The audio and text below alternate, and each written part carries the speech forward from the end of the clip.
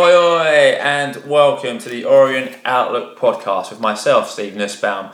And as a bit of a change for you, I'm here with my good friend, another South Stand chum, making his Orient Outlook Podcast co-hosting debut, the floral legend, Mr. John McIntyre.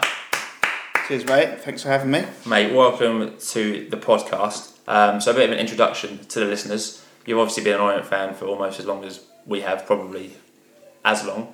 Maybe longer. How did you come to support the Mighty O's?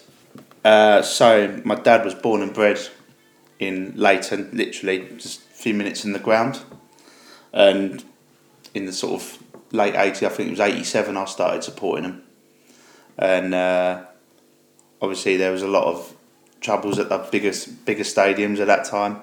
And it was a good, safe place to take a young lad to go and watch some football. So I started going down there, and my first game was against Darlington on a Tuesday night, and we won 4-3. Amazing. And that was it. I was hooked. I bet you were. Yeah. I bet you were. And I've seen you as a kid, a picture of you being a mascot back in the day. Yeah, with my picture with the great John Sitton. Yeah. Amazing. Yeah. Amazing. So, favourite player of all time? There might be more than one. There could be many. There could be few. I was just thinking about this, and I'm probably going to have to go with the other guy I had my picture taken with, was Paul Heald, because back then I was a goalkeeper for my school. So, and I looked up to him as a good goalkeeper, and he's a good player for Orient. Fantastic player. So yeah, probably Paul Heald. Good to hear. Yeah. Good to hear. Favourite match of all time? So obviously you said Darlington was your first match. Sounds like a corker. I think, yeah. I mean, probably that one. So it's too easy to go and say Peterborough or Oxford. Arsenal. Because they would stand out, yeah, Arsenal. And then, so I would probably say the first game, because that's the one that got me hooked with the club. I bet it was. So, yeah, I'd definitely go for that one. And then this season then, it's been quite a good start to the season, I think. Most people are happy. What are your views so far on how the O's have been doing? I don't think we could have asked for a lot better, to be honest with you. The start we had was just reminded me a lot of the 13-14 season start. Looked pretty invincible. Team staying the same, very consistent. Not having to change the team through injuries. Been lucky with injuries so far. And after losing that game the other week, I think now we've just got to really push on now and try and start banging some goals in again, because we've missed a few goals the last couple of games. So I think going forward, I think we've got some easier games coming up now. So it's a good opportunity to get back to winning ways and get a good run going again. Yeah, we've played a lot of teams up there. Now it's time to start playing the teams who are down there a bit, and it might be a bit cagey affairs. Who's caught your eye this season? Any players who've kind of impressed you more than others, or? Yeah, I mean, the standout I would say has got to be Marvin Ekpateta. And obviously Josh Koroma coming back into the team now, and I think he's done ever so well for a young lad who was out of it a bit really last season. And myself, I didn't think he was going to come back and get the opportunity, but fair play to Justin and fair play to Josh. He's fought his way in, and I think he's done really well. And Macaulay Bomb thrives off of him, off of his movement and dragging people out of position. And I think they're going to be an integral part of the team going forward for the rest of the season. Yeah, I would agree. I think Edekobe's got a fight in his hands to get his shirt back, like Pateta. Yeah. And I think Koroma's made himself a force to be reckoned with, and when fit, I think he's probably a first choice partner. Yeah, definitely. To Macaulay Bond. Definitely. Well, the fact there isn't really anyone else knocking on the door, though James Alabi has improved the last few weeks. Yeah.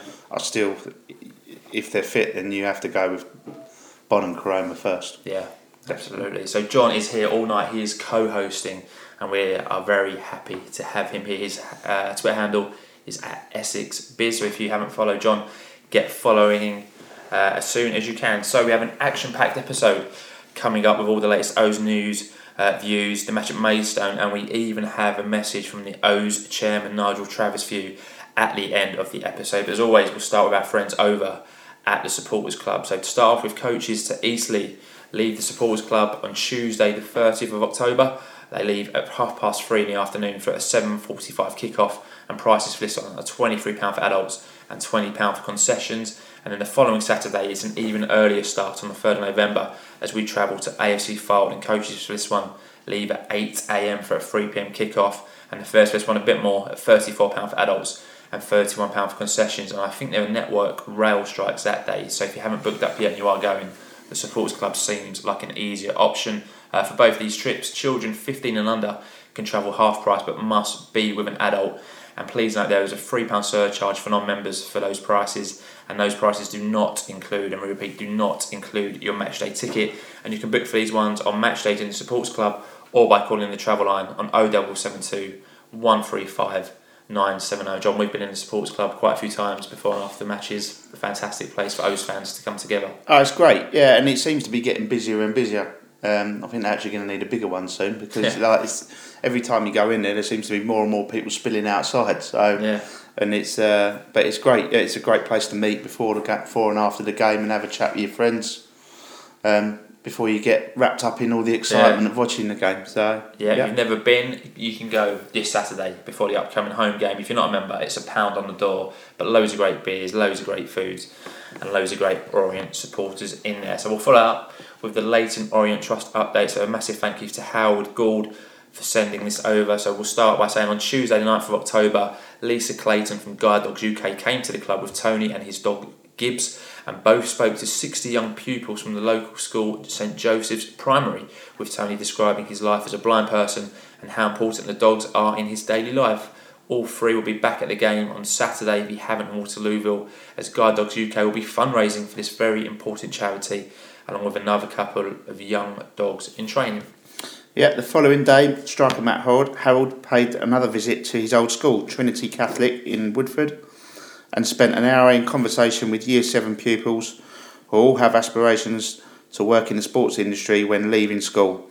One of his toughest opponents was our very own George Elacola. Yeah, so good insight from Mr. Harold. And then on Friday the 12th, 15 students from the university campus of football business based at Wembley Stadium visited the club for a tour and some expert advice from leading personnel at the club, including Kent T, Danny Macklin, Josh Stevens, Dave Toyne, Elliot Byrne, Sophie Omer, Howard Gould, and previous UCFB student, and are working as our commercial executive, Shanna Ellis. Yeah, and at the Hartlepool game, the Diversity Hub was brimming with guests from the Alzheimer's Society, Coping Through Football and Dementia, friends to coincide with World Mental Health Awareness Week. Prior to the match, around 30 stewards had attended a Dementia Friends workshop, gaining important information and advice, and a few of the group enjoyed the flag bearers for the game. Yeah, so well done to those there. And the game was also a PC UK Day of Action, and so volunteers were around the ground selling the now iconic prostate pin badge, and a fantastic £535 was raised. So a massive thank you to all those who donated to Prostate UK on that. It's a fantastic achievement there. That's absolutely brilliant. Yeah. And as Waltham Forest is now the borough of culture, some players, staff and fans have had their photo taken at some point on Saturday. These photos will now be used to promote the community and unity of the club within the borough, and some will even be projected onto the side of the Town Hall building. Yeah, it was also great to have around 60 Oakland Raiders American football fans, most in fancy dress, supporting the O's at the Hartlepool game thanks to UK fan club liaison Keith Smith. Some were invited to take penalties at half-time, and they did a great job, and shame if you weren't playing for their team last Sunday. So I'm presuming, by that I don't follow NFL, but I presume Oakland Raiders didn't win, so unlucky. And better luck next time, Oakland Raiders. Yeah, and on Wednesday the 19th of October, Craig Clay and Miles Judd paid a visit to Snaresbrook Primary School and spoke to 2 Year 5 classes about their careers and importance of working hard to achieve your goals. Yeah, and then the following day, former Spurs and now QPR doctor, Dr. Imitaz, popped in to see the service users at the Coping Through football session at the Douglas Air Centre in Walthamstow. He conducted a 30-minute presentation on mental health within sports and how sport and fitness can be beneficial for positive mental health.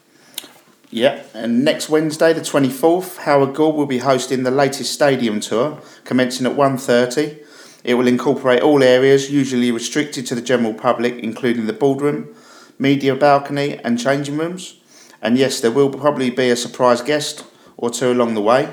To book, visit LeytonOrient.com and use the ticket tab a few places left. Yep, so that was a massive Leyton Orient Trust update, so massive thanks to everyone at the Trust for sending that over. You can just see the amount of work that goes into the Trust on a weekly basis, and as John said, the next stadium tour is this coming Wednesday. There's always a special guest or two. There's a few tickets left, so if you want to go, book your ticket sooner rather than later, as that one will definitely sell out. And just as a reminder, as we always do, our chairman's book, The Challenge Culture, is now available in all good bookstores, as Nigel Travis, who's on the podcast later, writes about his career at large and successful organisations, and talks about how the best way for organisations to succeed in today's environment is to embrace challenge and encourage pushback. He covers the worlds of video, quick service restaurants, and their purchase of the O's, peppered with many humorous events that have occurred throughout his career. So you can buy the book at amazon.co.uk or any of your favourite local bookshops, and that's The Challenge Culture by Nigel Travis, and we have Nigel coming up later in the podcast. Yeah, and happy birthday to O's supporter, Vicky Brooks, who turns 21 on Thursday the 25th of October. Happy birthday, Vicky. Yeah, happy birthday to Vicky. Hope you have a great day.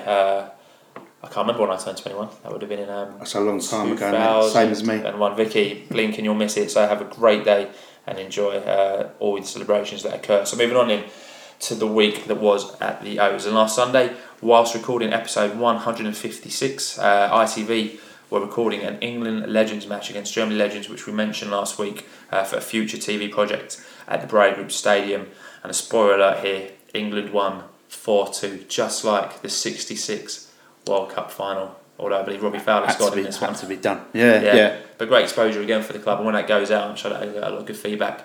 And like we said, good to see our club being on these big TV shows, on the big TV stations, and a good way of getting more revenue into the Orient. Yeah, definitely, and great to have some legends down at the club. Like I think they had David Seaman and Ray Parler, Martin Keown, people like that. Yeah, really good. Brilliant. Really good to see. So calls on Monday, the 15th of October, and the rehearsals for the greater gameplay started at the home of football. That's right, the Brady Group Stadium. So if you've not listened yet, last week's episode 156 is available on all the normal platforms and includes the greater game writer and actor Michael Head, who co-hosted with us and was really good actually. So make sure you listen to that, and also go and book your tickets for that play now at www.waterlooeast.co.uk for the play, which runs from the 30th of October to the 25th of November. Some dates have already sold out, so get yourselves down there. It sounds like it's going to be a great show with a fantastic cast, and one that's going to make our club even more proud than what it already is. Yeah, definitely.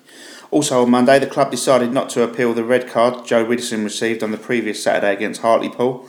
Joe will now serve a 3-match ban, starting with the upcoming FA Cup game at Maidstone. Yeah, so the club decided not to appeal that. I think for me that's probably the right choice, considering had it not been successful, and I don't think it would have been, he would have got another match tagged onto that. And in fact, he's also injured as well, which means he wouldn't have played yesterday anyway and would have been doubtful for this Saturday.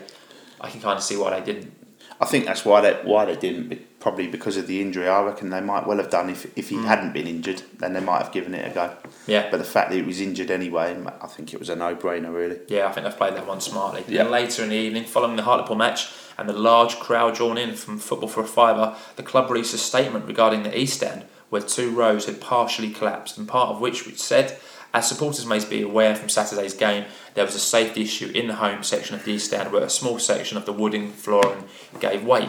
The club are currently dealing with the implications of this, and following consultation with the local licensing authority, will close the wooden section of the East Stand until further notice. The statement went on to say, Yep, the East Stand season ticket holders will automatically be relocated to the north end of the East Stand in time for the next fixture against Havant and Waterlooville, on the 27th of October, with replacement tickets being distributed via post.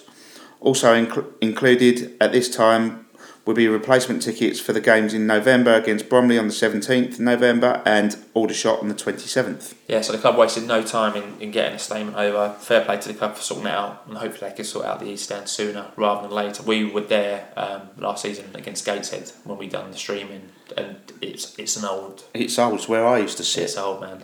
That's where I first started sitting, just above where the players used to come out in the tunnel. There's something charming about it though. Yeah. It still holds like an authentic football feeling, but it shows the club proactive in getting the situation sorted. So well done to the club for that one. Yeah, on to Tahui Tuesday the 16th of October. The club announced that they have processed the 4,000 season ticket, reaching the magical target. Amazing effort, amazing support. That means that Joe Pavitt needs to clean all the seats in the West Stand, as he said he would earlier this season, and fair play to him for doing so, for being a good sport. Well done, Joe. Yeah, so Joe has cleaned every seat in the West End. He also cleaned all the benches and the gallery. So well done to Joe. Probably started off as a massive joke, thinking it wouldn't happen. But fair play, Joe, for being a good sport, and well done to the club for covering it so well. And Dream Team got behind it, and again, it's something the Dream Team do really well, is get behind something out of the ordinary and then get everyone engrossed in it. And God knows how many videos that tweet has had that they put out. Yeah, I think the Dream Team have been absolutely brilliant so far this season. Yeah, as a new sponsor, I think some people were a little bit sceptical when it first got announced, but I think they're showing what they can do for us, and I think they've great exposure for the club. Yeah, having them as our sponsor. Yeah, great deal. So well done to everyone involved in that. And then in the evening, Dale Gorman was a late substitute for the Northern Ireland's under-21s team, going close with a driven effort he had in added time. So Northern Ireland won the game 1-0, which was great, and finished second place in the group. But unfortunately, other results didn't go their way, which meant that they don't qualify for the playoffs. So unlucky to Dale and all the Northern Ireland under-21s. But again, good exposure for Dale. Great experience as well. Yeah, and they beat Spain the other week as well. Yeah, that's been amazing. Yeah, he could have been playing against the next Iniesta, and it's a player who can't or isn't on one of our first 11. Yeah, he was doing well for his international team. So well done, Dale. Unlucky. Next time, hopefully, better luck in the internationals. Definitely.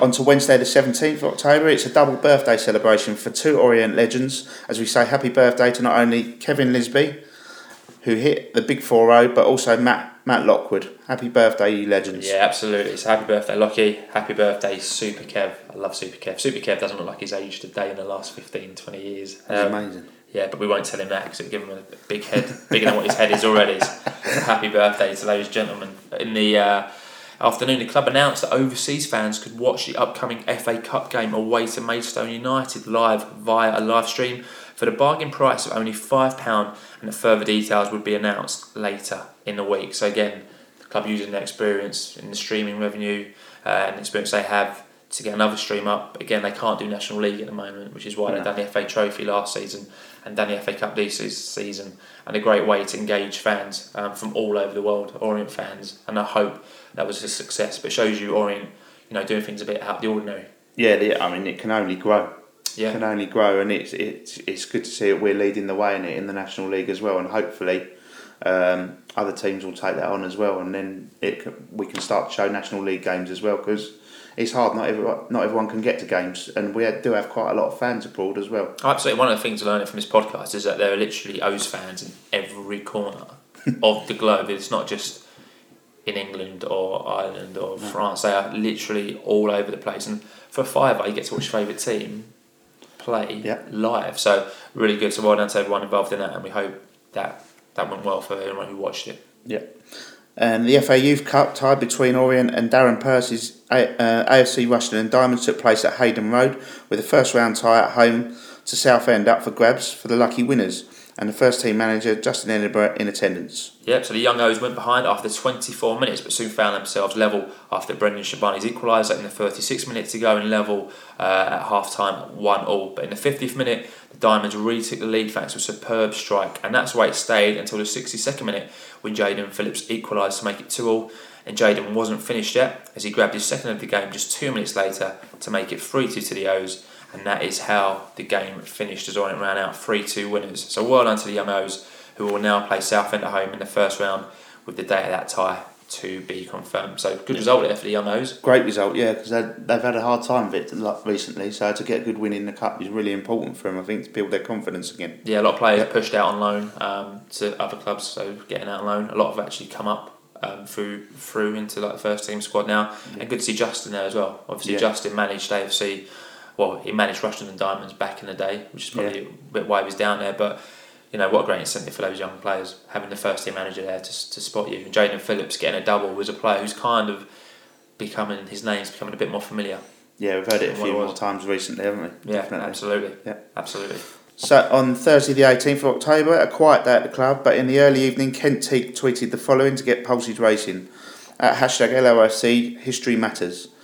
It matters to our community, to our club, to our fans, and to all of us involved. Tomorrow, we will make an announcement which shows much of it matters. #OnlyOneOrient. Yeah, and then the club jumped on that tweet and then followed this up by saying there would be an announcement the following day at 10 a.m. And then on Thursday evening, Danny Macklin held another focus group with employees for the club and O's fans to discuss all aspects of the club. So this was the third focus group over the course of the year. So well done to everyone who was involved, and we all look forward to hearing the ideas shared in all of the sessions soon. So we obviously had Danny on a podcast a few weeks ago.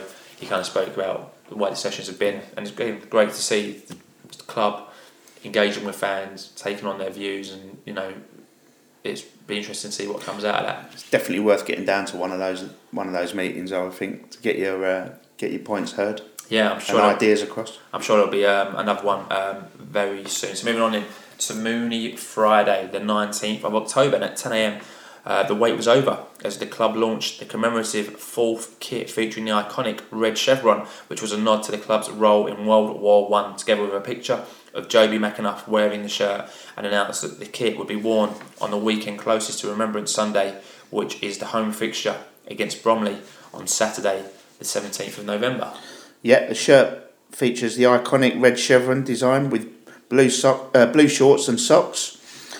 Is a nod to the club's role in World War I, where they were the first English club to sign en masse 41 players and staff enlisted, and 3 players, Richard McFadden, Willie Jonas and George Scott, were killed in action. Yeah, so Vice Chairman Kent T told the official website, he said the main reason we had the kit made is because we know that history matters. Leyton Orient Football Club has a fantastic history, and we knew that it was historically significant that it had been 100 years since the end of World War I.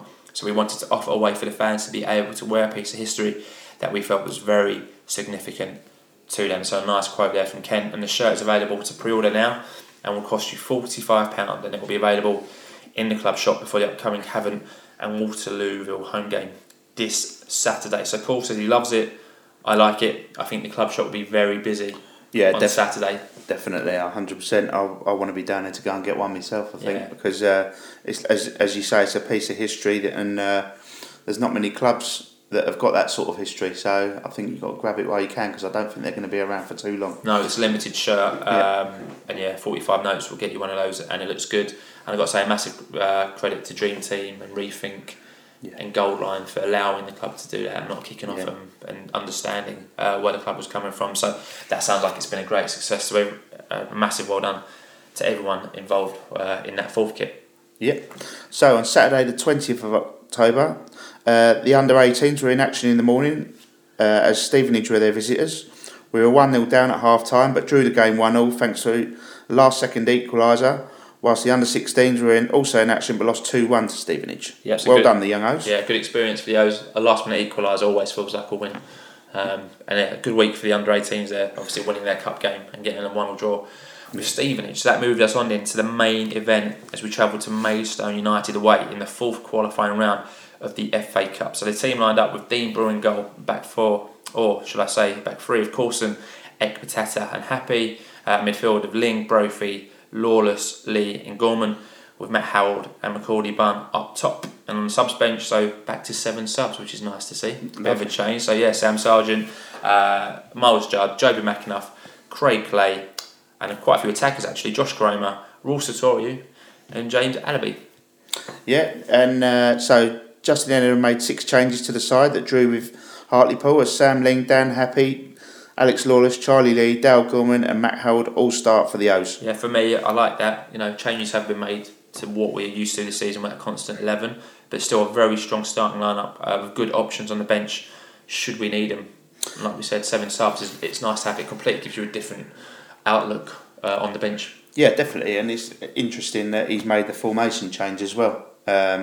We've been used to 4-4-2 all season, and maybe that's something he's looking at for the second half of the season. Yeah, going for 3 at the back. Yeah, didn't see that one coming. Yeah. Paul said there's a lot of changes there, but it will test those who haven't had much game time, plus a change in formation, which if you haven't had a long time to work on, we shall see. So a bit of a sceptical Mr. Levy there, writing before the match kicked off. We've got quite a few tweets on the team before the game, so we'll mention a few that we received. So starting with S. Leela 1990, who says, I like it. Chance for the boys who don't start to give Justin a headache.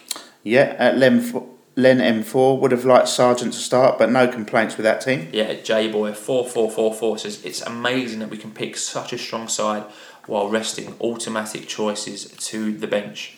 Yeah, at Marcus Mainers, looks like a 3-5-2. Good to take the opportunity to rest players when we can and keep an alternative formation in the locker. Fingers crossed we've got enough progress, but the league's the priority. Yeah, so the match kicked off on a sunny but chilly day as Joes went in search of their first away win in the competition since 2013, and Justin Edinburgh also looking for his first win in the FA Cup since 2013, and thanks to Matt Bristow for those stats as always. So not much to talk about in this match. We both weren't there. No. And the only action I wasn't far away. Yeah, you weren't far away, were you? Just round the corner at my daughter's dance competition. Did she win? Did she? She came second to a 13-year-old, so I was really pleased. So to give some context, your daughter is? She's 10. So well done, Brooke. Next time. Yeah. Next time. So we haven't seen any of the action apart from the goals, so please bear with us. So in the 6th minute, a Sam Ling long throw was headed towards goal by Ekpateta, but the header was caught by Worgan in the Maidstone goal. Yeah, and in the 13th minute, Dale Gorman shoots wide from just outside the area. Yeah, 16th minute, Charlie Lee gets an early cross into the box and Harold manages to get his head to the ball, which bounces over the bar. Yeah, and in the 23rd minute, Dale Gorman again gets a head injury, but is okay to continue. Yeah, on the half-hour mark, Danny Happy advances towards the box. He has a shot from distance, which Worgan catches. In the 37th minute, Dale Gordon has a shot which deflects into Sam Ling, who has a shot that Worgan does well to save. Yeah, and 1 minute of injury time is added, and in the 46th minute, Maidstone have their first real chance of the game as XO Blair Turgott pounces upon a loose ball, but drags his shot wide in a decent position, and the half-time whistle goes as the teams go in at 0-0. So not much goalmouth action to talk about. It seems like we had the better of the chances, apart from Maidstone's last kind of attack towards the end of the first half, but we couldn't really make it count. No. It sounds like a half with very little attacking action from what we can hear. So it's maybe just two teams cancelling each other out. Yeah, interesting to see. Bonn hasn't been mentioned at all. No. So maybe Bonn find it difficult to get into the game. So the attendance was announced at 1,906 with 441 away fans making the journey. So kudos to the 41 fans who made the journey up there. And the second half kicked off with no subs for the O's, so still playing in the formation with no changes at half time. Yeah, so in the 48th minute, Sam Ling heads over from a Dale Gorman corner. Yep, and in the 54th minute, Maidstone take the lead out of nothing as Orient have a long throw which comes to nothing, and Blair Turgott then picks the ball up just inside his area on the left-hand side, and basically he just runs, outpaces Sam Ling, who was with him for most of the way, but couldn't really get near enough to him. And before you knew it, in the space of about 15 seconds, suddenly Blair is bearing down on goal with Justine Bilterbury from a tight angle, but Turgott keeps his cool, shoots under the brill into the far corner of the net, and suddenly Maidstone lead 1-0, and we're up against it. So in 15 seconds we've gone from having a throw-in in a really good position to being a goal down. Arguably, you could say it's poor defending. There was no challenge made by Sam. Could Sam have taken one for the team and taken his man out? Yeah, I think it all starts as well from watching the video, from when the throw goes in. We're pushing so much onto their players. No one sat off for the second ball on the edge of the box, and it just allowed them so much space for Turgott to get out. And then, as you said, where's the tackle or the foul even to take the yellow card? Because he's run with him the whole length of the pitch and not made a challenge. Yeah, I think that would be definitely disappoints Justin the most. Was that Blair's managed to go from his own box into our box, and no one's got near him, and he finished it well, to be fair, but disappointing from an Orient perspective. So we went a goal down. And in the 64th minute, Josh Karoma came on for Alex Lawless, with Justin looking to change the game. Yeah, and in the 66th minute, the O's go close as Dale Gorman gets a free kick. Coulson gets his header at the ball, but Walton parries clear. Yeah, and in the 71st minute, so Maidstone looking to make the game over. We're looking to get the equaliser.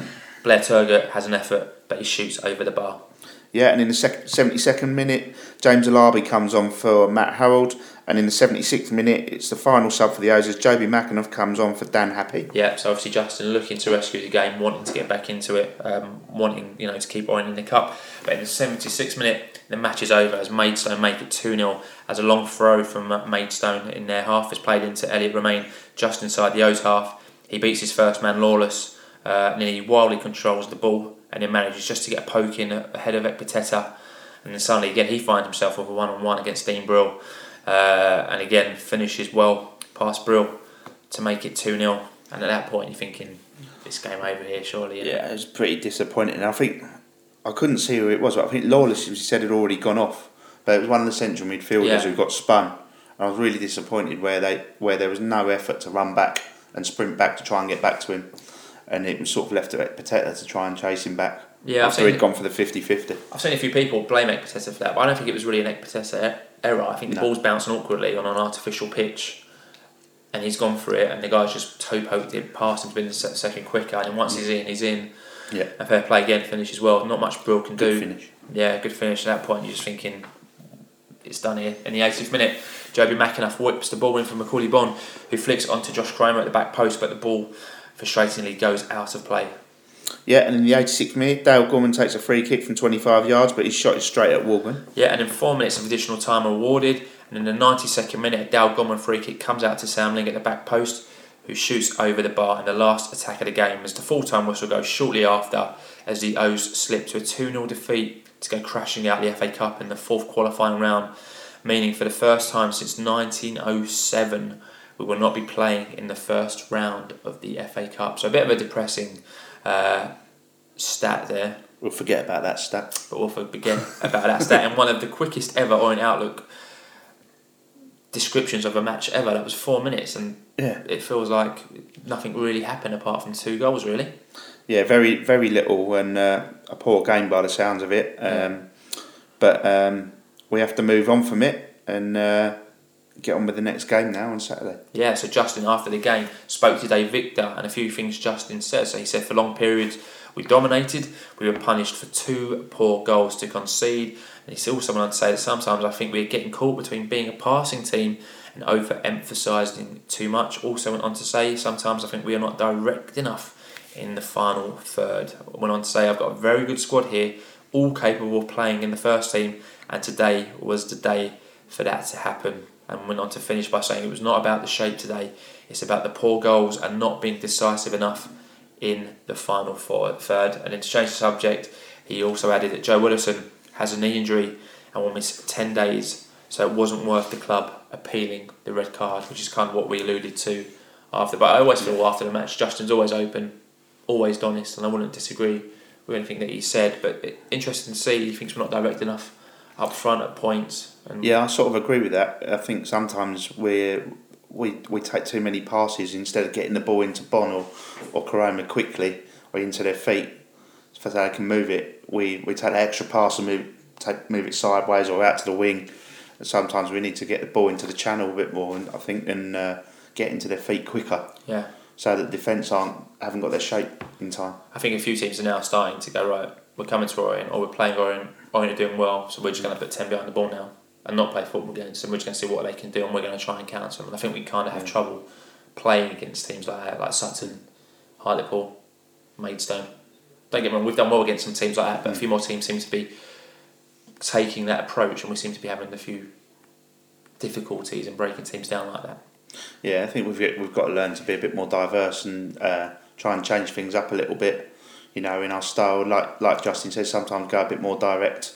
You know, and not be so predictable maybe for those teams that are playing that way. Yeah, I mean, before we start recording, you made a good point about why Coroma plays so well up top with Bonne. So Coroma's, again, another fast-paced player, and he's very good at dragging defenders out, so Bonne has space to run into, and vice versa. Whereas your Alabis and your Harolds with Strongman who hold the ball up aren't necessarily running off their defenders to make room for your Bonds and your Coromas and your Brophies or your McIntyres or your Daytons.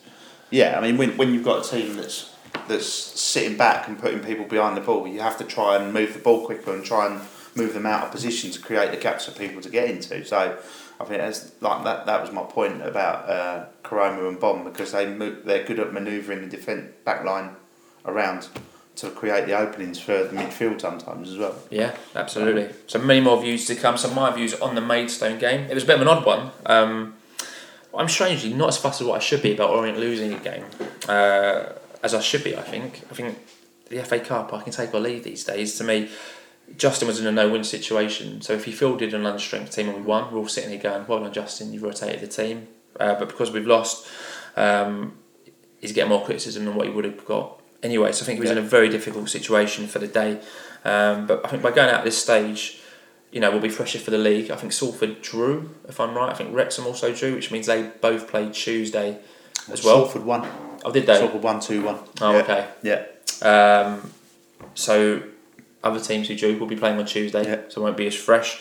And I think I'd rather see us go for it in the FA Trophy than the FA Cup, because I've got a belief that we can actually win the FA Trophy. And the FA Cup, the days of drawing someone like United and then bringing over Lukaku and your Rashfords are gone. It would be a team of under 18 kids who we've never heard of anyway. But good to see fringe players get a run out. But sounds like some of them weren't good enough today, or yesterday didn't take their chance when they should have done.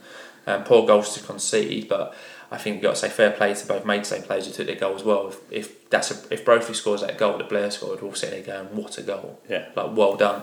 But on in March next week in the National League action, an opportunity to get back to winning ways and put this match behind us. Your views yesterday? Anything you want to add? So disappointing really. I'm sort of torn between it. Like you say, it was in a lose-lose situation really. Yeah. And if we were going to lose the game.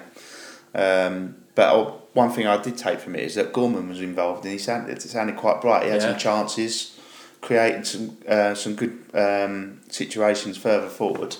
So that's something positive to take out of the game. The other thing is, where's George? Yeah, probably still building his fitness back. Yeah. Probably.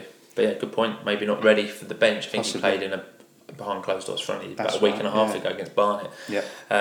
So as we have used Pure, Mr. Levy, the bearded legend, has written in saying, how can anyone say they don't care or aren't fussed about the FA Cup is beyond me. It's the best competition in the world and we should always be in it from the first round as a minimum. Mr. Levy, you obviously haven't watched the FA Trophy action. He also goes on to say, I respect that Justin wanted to give fringe players a go and get minutes in the tank for them, but we were poor. And how has Turgut been allowed to run the whole length of the pitch and not have a single challenge on him is outrageous. We should have a squad that has a strength in depth, so we should have been able to cope with a little cup run, even if it was just around 2. But the matter of the fact is we are out of the FA Cup, so we'd better win the FA Trophy and get promoted up the O's. So there's no expectation like that. I think he's right because it does put the pressure on more now. Yeah, of course it does. Because we've been dumped at the FA Cup, it puts the pressure on to win something, and if we don't get promoted, people are going to be asking questions. Yeah, I mean, it's now 3 out of 4 games where we haven't scored a goal, so there seems to be a lot of feedback we'll be getting in the tweets that we'll come on to, but it puts a bit more pressure on. But knowing what Justin's like, I don't think he'll see it like that. He'll see Saturday as an opportunity to get back on track, hopefully. So those were our views. A huge amount of tweets yesterday, as always, came into our Orient Outlook, and again, we try and read out as many as possible, and just because we read them doesn't mean we agree with them. When we had some real kind of interesting tweets coming that seem to divide a lot of the fan base. So firstly, at Dave M1812 said, disappointing. Too many changes and change of formation was just a step too far. Shows the benefits of consistency of team selection, but I can understand why Justin did it though. Back to the league and hopefully back to scoring. Yeah, at Gary Hammond Perk, poor all round, little dip in form.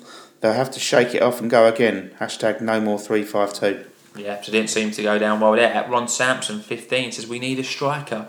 Apart from Bon, none of the rest are any good. It will cost us come next April if we don't. So obviously Bon's striking partner rears its head again. You've got Karoma, you've got Alabi, you've got Harold, I guess Sotorio, who's probably not going to be used. But you've got 3 strikers who are all capable, and it's all who can get the best out of Bon. That's right, yeah. And at Les LK52, hugely disappointing 2 goals in the last 4 games is a bit of a worry for me. Need to take the pressure off Bon and find some goals from elsewhere. Yeah, good point there from Les. Vince Howard, 73, says maybe too many changes cost us, but I'm getting worried about the lack of goals. Seems to be heading back to last season where if Bon doesn't score, then we don't score. Yeah, at Speno011.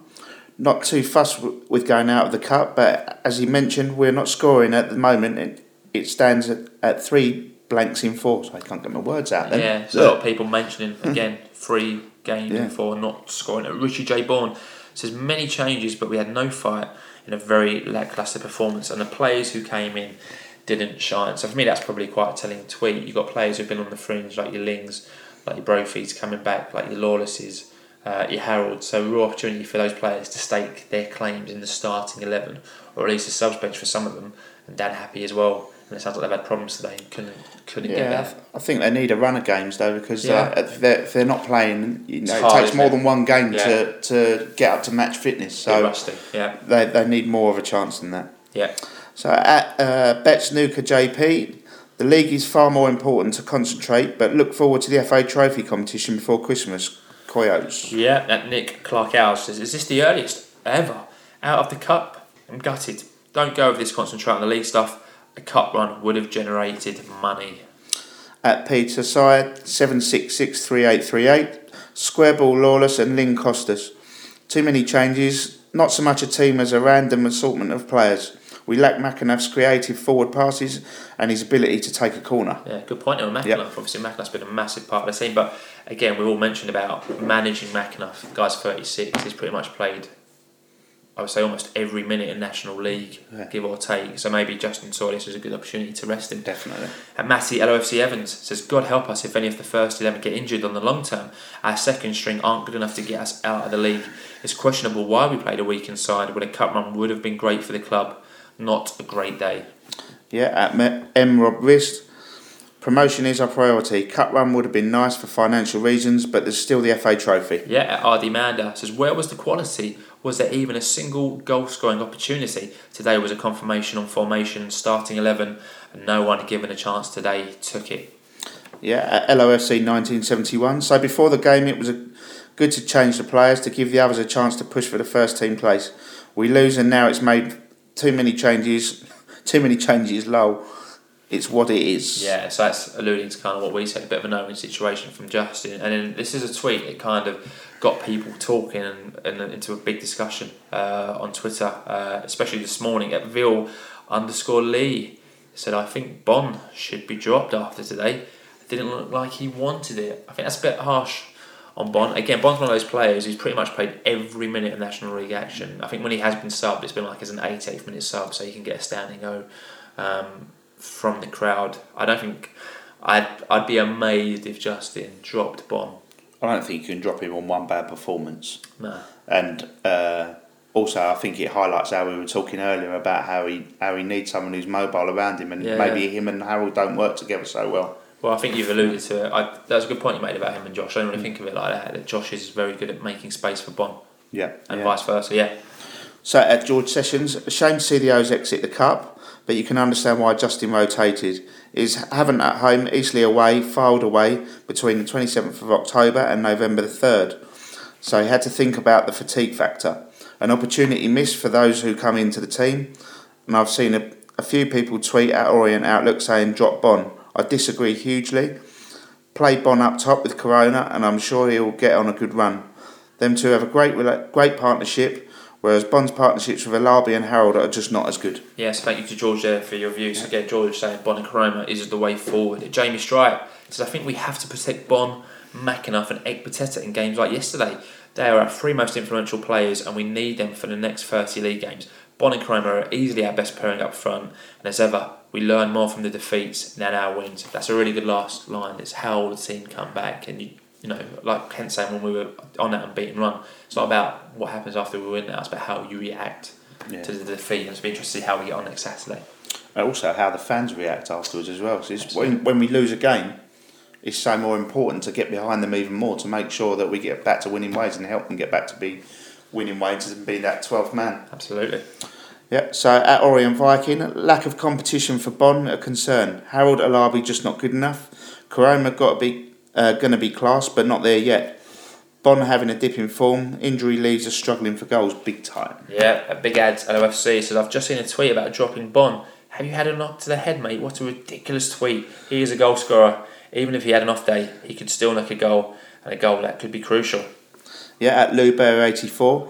Bond should be played with Koroma up top, and his partnership with Alabi and Harold is not strong, in my opinion. Yeah, so those were tweets there, all regarding to Bond, the Bond debate. So if you've got a point about Bond hasn't been mentioned, let us know at Orient Outlook, or give us an email at orientoutlook@outlook.com, at Orient Fan TV. Also tweeted us after the match. It says, would have loved to still be in the FA Cup, but the main focus this season has always been in getting out of the National League. Sometimes a cup run can be a distraction anyway. I can see now why we've been playing same starting 11 week in, week out though, and roll on next Saturday. Yeah, at Lomax_Chris. We had plenty of possession in the first half, but did nothing with it. All good passing the ball, but every now and then you need someone to have a go and blast a shot on target. Yeah, good point. A bit about what Justin was saying about being a bit more direct and passing a bit less. Yeah. At Record Blue App. So we had a very poor second half, compounded by 2 mistakes by Ling and Marvin. If you make a mistake on that pitch, you get punished. Disappointing, but not worth getting upset over. And at least the sun was out. Yeah. At Gorillas 1985. Not good to be in the first round of the FA Cup. With our FA Cup history, squad players failed to rise to the challenge. Squad depth is clearly not quality, and after that performance, 2 goals in 4 games is not good either. Need to hit some form in the next 3 games. Yeah, Silver Cockerel said this was a wake-up call. Disappointed, but we can learn from the result, and now it's a chance to prove they want to get back into League 2. Yeah, at CT Fitzpatrick, the team selection showed the FA Cup isn't a priority for the club, and I'm fine with that. We'd have to win 3 to have a shot at playing anyone interesting anyhow. The only thing this loss cost us was the annual 1-0 defeat to Stevenage on a Tuesday night in the pouring rain. Very good tweet. Been there and done that, haven't we? Yeah, tick. Wings mad. So 6 changes in one game after playing a settled side season was just too much. And this has been proven today. Sadly, this decision by Justin proves why the FA Cup is being so devalued, as promotion is obviously a priority, but a cup run would have been nice. Yeah. Alan Reeves too. Playing fringe players out of position doesn't help. Ling should have fouled Turgid in their half for the goal. Happy is a class centre back but struggling in a 3, and Harold was non-existent, as was Alabi when he came on. Bond doing the work of 2 again, which is unfair on him. Yeah, LOFC 1978 says, don't get the concentrate on the league excuse attitude. Going out of the FA Cup at the qualifying stage is grim. Understand resting players, but maybe not as many at once. Worrying 3 blanks now in the last 4 games, but still, the FA Trophy we have to look forward to. Yeah. And at Billy Carroll 21, FA Cup was a chance to prove we're too good for the National League, but clearly we're not. Edinburgh responsible for idiotic and unnecessary formation change, which left us vulnerable at the back. Bond was woeful, as Brill unacceptable today. Very harsh there, Billy. Billy obviously not very happy with the team yesterday. But in response to that, Chris Cowell tweeted and said, the chances of winning the FA Cup is 0. The chance of progressing far enough to get a big team is unlikely. The FA Trophy is a real chance of getting to Wembley, and promotion is a real possibility. To knock Edinburgh is pathetic. Yeah, the greater gameplay, league far more important, sad but not the end of the world. Yeah, so Michael Head getting in on the Orient tweets now. So well done to Michael for tweeting us. And Tom P 1984 says, didn't get to listen to the game today, but we've lost 2 competitive games all season. And from Twitter, you'd think we've been relegated again. #perspective. 100%. At Boatsy, gutted to be out of the cup as always. Enjoy a wee cup run, but the bigger picture is the league. And we learnt today the squad players are not up to the standard. Think Justin made too many changes which affected continuity. Yeah, and then the final word on Maidstone comes from El Kawado, who says the league is 100% the priority right now. But I have to admit, I'm a little embarrassed that we won't be in the first round of the FA Cup. I never thought I'd see that. So those were all tweets that came into at Orient Outlook. So thank you to all the tweets. There's loads we haven't read out as well. So let us know if you agree or disagree. Like we said, give us a tweet at Orient Outlook, give us an email at orientoutlook@outlook.com. You can also get in contact with us at Facebook at Orient Outlook Podcast, or on Instagram at Orient_Outlook_podcast. And thank you for all the tweets we received during the game, before the game, after the game, and all week. This is a good Twitter account to be in charge of. The Prediction League update. Only one correct prediction today. So at Vlatis_C, he predicted the correct result. So the top of the Prediction League stays as follows: 16 points at Piles the Dooman, 15 points at Tony_Antonio, and 14 points at Eastside Orient, at Mark Shepherd _79, and at Whiteley 1997 LOFC. And as always, thank you to all for your predictions. Yeah, so well over 100 predictions. I'd say about 95% of those all said we're going to win. And that didn't happen, but well done to Flats_C, who takes home the 3 points. Moving on in to today, Sunday the 21st of October, and the ladies team were in action in the Capital Women's Cup first round away to AFC Phoenix, and were 5-2 winners thanks to a hat-trick for Lisa Fulgens and a goal each for Danielle Griffiths and Sophie LeMarchand. So well done, ladies. So the ladies progress into the second round of the Capital Women's Cup. So great result there for the ladies. So let's round this up then. So fantasy football update, I'll let Mr. Naka lead the way on this one. Yeah, disclaimer here, the Orient Outlook Podcast Fantasy Football League currently looks like this, but will look differently shortly after the fantasy.premierleague.com updates. Leading the league is Toulouse Sanduwara. Am I saying that right? Yeah. Not bad. On 590 points. Steve is 56th place. Paul is in 88th place. And thanks for putting this in, mate. I'm 178th. I really appreciate that. Could be worse. So 178 out of 195. So I had a shocking week due to Jurgen Klopp messing with his team selection and damaging me, but still ahead of the bearded legend and Mr. Naka sitting opposite me. And in terms of the Dream Team update, C. Legator leads the Orient Outlook Podcast Dream Team League on 545 points. Again, a poor week for me due to Mr. Klopp. So I'm in 5th place. Paul was in 65th place. And Maka, you're just 2 points behind the bearded legend, so you can catch him in 66th place. So all to play for. It's a marathon, not a sprint. So we'll do the positives and negatives of the week. So because it's your first podcast, I'll let you do the positives. Really happy one. Yeah, we can focus on the National League now. The 4th kit, obviously, which is coming out. And the club's involvement in the greater game, which is fantastic as well. Yeah, so lots to be positive about, even though we've had a defeat. So yeah, concentrate on the National League and that 4th kit, which, as I say, that club shop's going to be so busy next week, and it's a real nice kit. And yeah, it's a great game. It's great to see the tweets from all involved last week, including an actor who's in Harry Potter, who I don't know of, who's got 950,000 Twitter followers and tweeting about it. So reaching a huge audience. Those were the positives of the week. Negatives in. So we are out of the FA Cup. So tomorrow at 7 PM when that draw is being made, we won't be watching it basically, or if we are, we won't have an interest in it really. Secondly, those squad players didn't do themselves justice, so a massive opportunity for the likes, like we said, of Lawless, Ling, Harold, to get back, to get yourselves recognised, happy, and they kind of let themselves down a bit based on yesterday's performance. And lastly, we haven't scored in 3 out of the last 4 games, so a lot of tweets alluded to that. I'm sure next Saturday we'll probably be seeing Corona and Bon up top in a way to kind of make that work. Well, I think so. I think it was, and give Koroma 20 minutes as well to get his sharpness back as well. He's back, isn't he? Yeah. He's back because he's obviously coming back from an injury. So those were the positives and negatives. So hero of the week, and so we're going to be a bit different from the way we normally do it. So obviously this week it's no one on the pitch, so we're going to split it this week. So hero of the week is, we've got 2 of them. So the first one, Avec, the company who make the 4th kit. So a massive well done to Avec. And the second heroes of the week are the cast of The Greater Game, who were all over social media promoting the club and rehearsing at the Braga Stadium. So well done to Avec and well done to the cast of The Greater Game, who are our heroes of the week. Yep, and next week's fixture is just the one fixture coming up for the O's this week, as it's back to National League action. As Havant and Waterlooville visit the Braga Group Stadium on the Saturday the 27th of October. Newly promoted Havant and Waterlooville are 21st in the National League on 11 points and are 3 points from safety. And on Saturday they lost 1-0 away to the Metropolitan Police to send them crashing out of the FA Cup.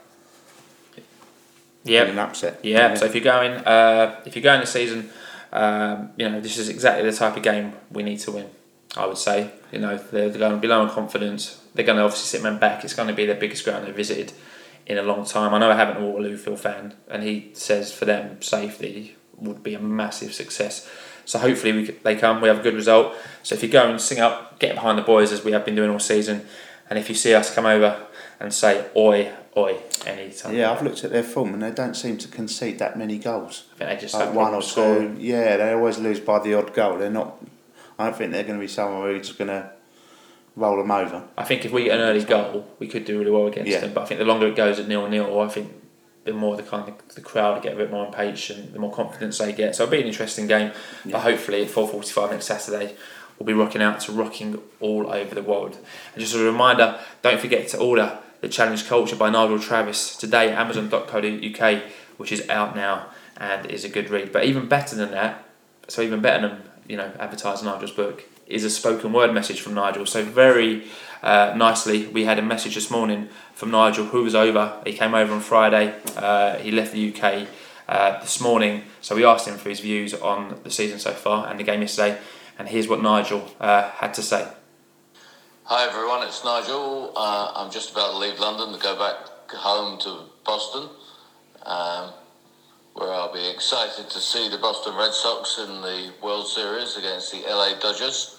I'm sure it's going to be on TV here. And just to remind everyone, next year we've got the Red Sox and the Yankees down the road at London Stadium. We're obviously very close to the Red Sox, so we're looking at what we can do for Leyton Orient fans for those games. So, had a good weekend apart from the result at Maidstone. I did a book signing, and for those who commented on the forum that it was a bit of an odd time, it was a time I fitted in with another function we had at the ground that night, but I will be doing one on a Saturday. It could well be the Gateshead game, but it depends on Gateshead being knocked out of the FA Cup. They won yesterday. So I think overall we feel very pleased with the progress. Obviously in a good league position. We feel wonderful about the fan support and the fact that we had a sellout last week, and we're now looking forward to selling out again in a few weeks against Sutton. Unbelievable excitement about the fourth shirt, and quite rightly it supports the notion that we were the leaders as a professional football club in the Football League at that time, going to the First World War. Yesterday, clearly Justin felt he needed to play some players who hadn't played recently. I think that was a good decision. And my philosophy of life is you have to try things from time to time. Sometimes they work, sometimes they don't. But you should never criticise people trying new things. And Justin tried a new formation and put some different players in. So sometimes it works, sometimes it doesn't. But I, for one, and I'm not saying this is the policy, I, for one, are very focused on us getting promotion. So with that, I'll be back again early December, and I'm really excited actually. I've been over at Christmas when I'll see 3 games at Dagenham away, Dover and Dagenham at home. So with that, as I always say, thank you for your unbelievable support. I had a good opportunity in midweek in Boston to catch up with Kent. We're both excited about the future, and again, thank you for not only listening to the podcast, and for those who've read my book, I really appreciate that, and I look forward to seeing you all soon. Cheers. So that was a message this morning from Nigel Travis, and a massive thank you to Nigel for sending that over this morning. A very busy man, but always makes time to send over a message whenever we ask him. It's always good to get his views when he's over from Boston watching the game. And good luck to the Red Sox this week, Mr. Travis. We hope they do well. So that's it. Thank you for joining us for episode 157. I'll let you do the outro, Mr. McIntyre. Thanks, mate. So it was a great week off the pitch at the O's as the Greater Game Cash rehearsed at the stadium. The club revealed the long-awaited 4th kit to the great acclaim, which you can pre-order now. Nigel was on TalkSport chatting about how far the club has come, but on the pitch it all went a bit wrong. As a changed starting lineup for the Orient didn't play to their best of their abilities and ended up getting beaten 2-0 away to Maidstone and subsequently being knocked out of the FA. We'll be back with episode 158 next week with all the information and views that you could ever need. And if you're listening on iTunes, please subscribe and give our podcast a review. In fact, stop it right now. Go to podcast, go to reviews, hit 5 stars, come back and listen to the rest of the podcast. And if you're listening on SoundCloud, TuneIn and Stitcher, add us to your favourites. And that way you'll have all the podcasts available as soon as they are uploaded. And if you have an older relative or a loved one who you think will like the podcast, grab their phone for them and download it now. And as always, we'll end the podcast by advertising our mugs. Not many left now. There's £7 for one, 12 for £2, £3 for postage. So if you listen to the podcast week in, week out, and if you like tea or coffee, make sure you have one. I'm sure you've got one, right? Yeah, I've got one. Yeah. You like it? Yeah. Brilliant, mate. I have it for work. Yeah. Can't speak highly enough of the pod. So like I said, Mr. McIntyre, thank you for coming on the podcast. It's been a pleasure. Hope you've enjoyed it. I really have. Hopefully I didn't mess up too much. No, mate, it was fine, and we'll look forward to having you back on soon. So we look forward to hearing from you, and as always, keep calm, have a great week, and listen to the Orient Outlook podcast.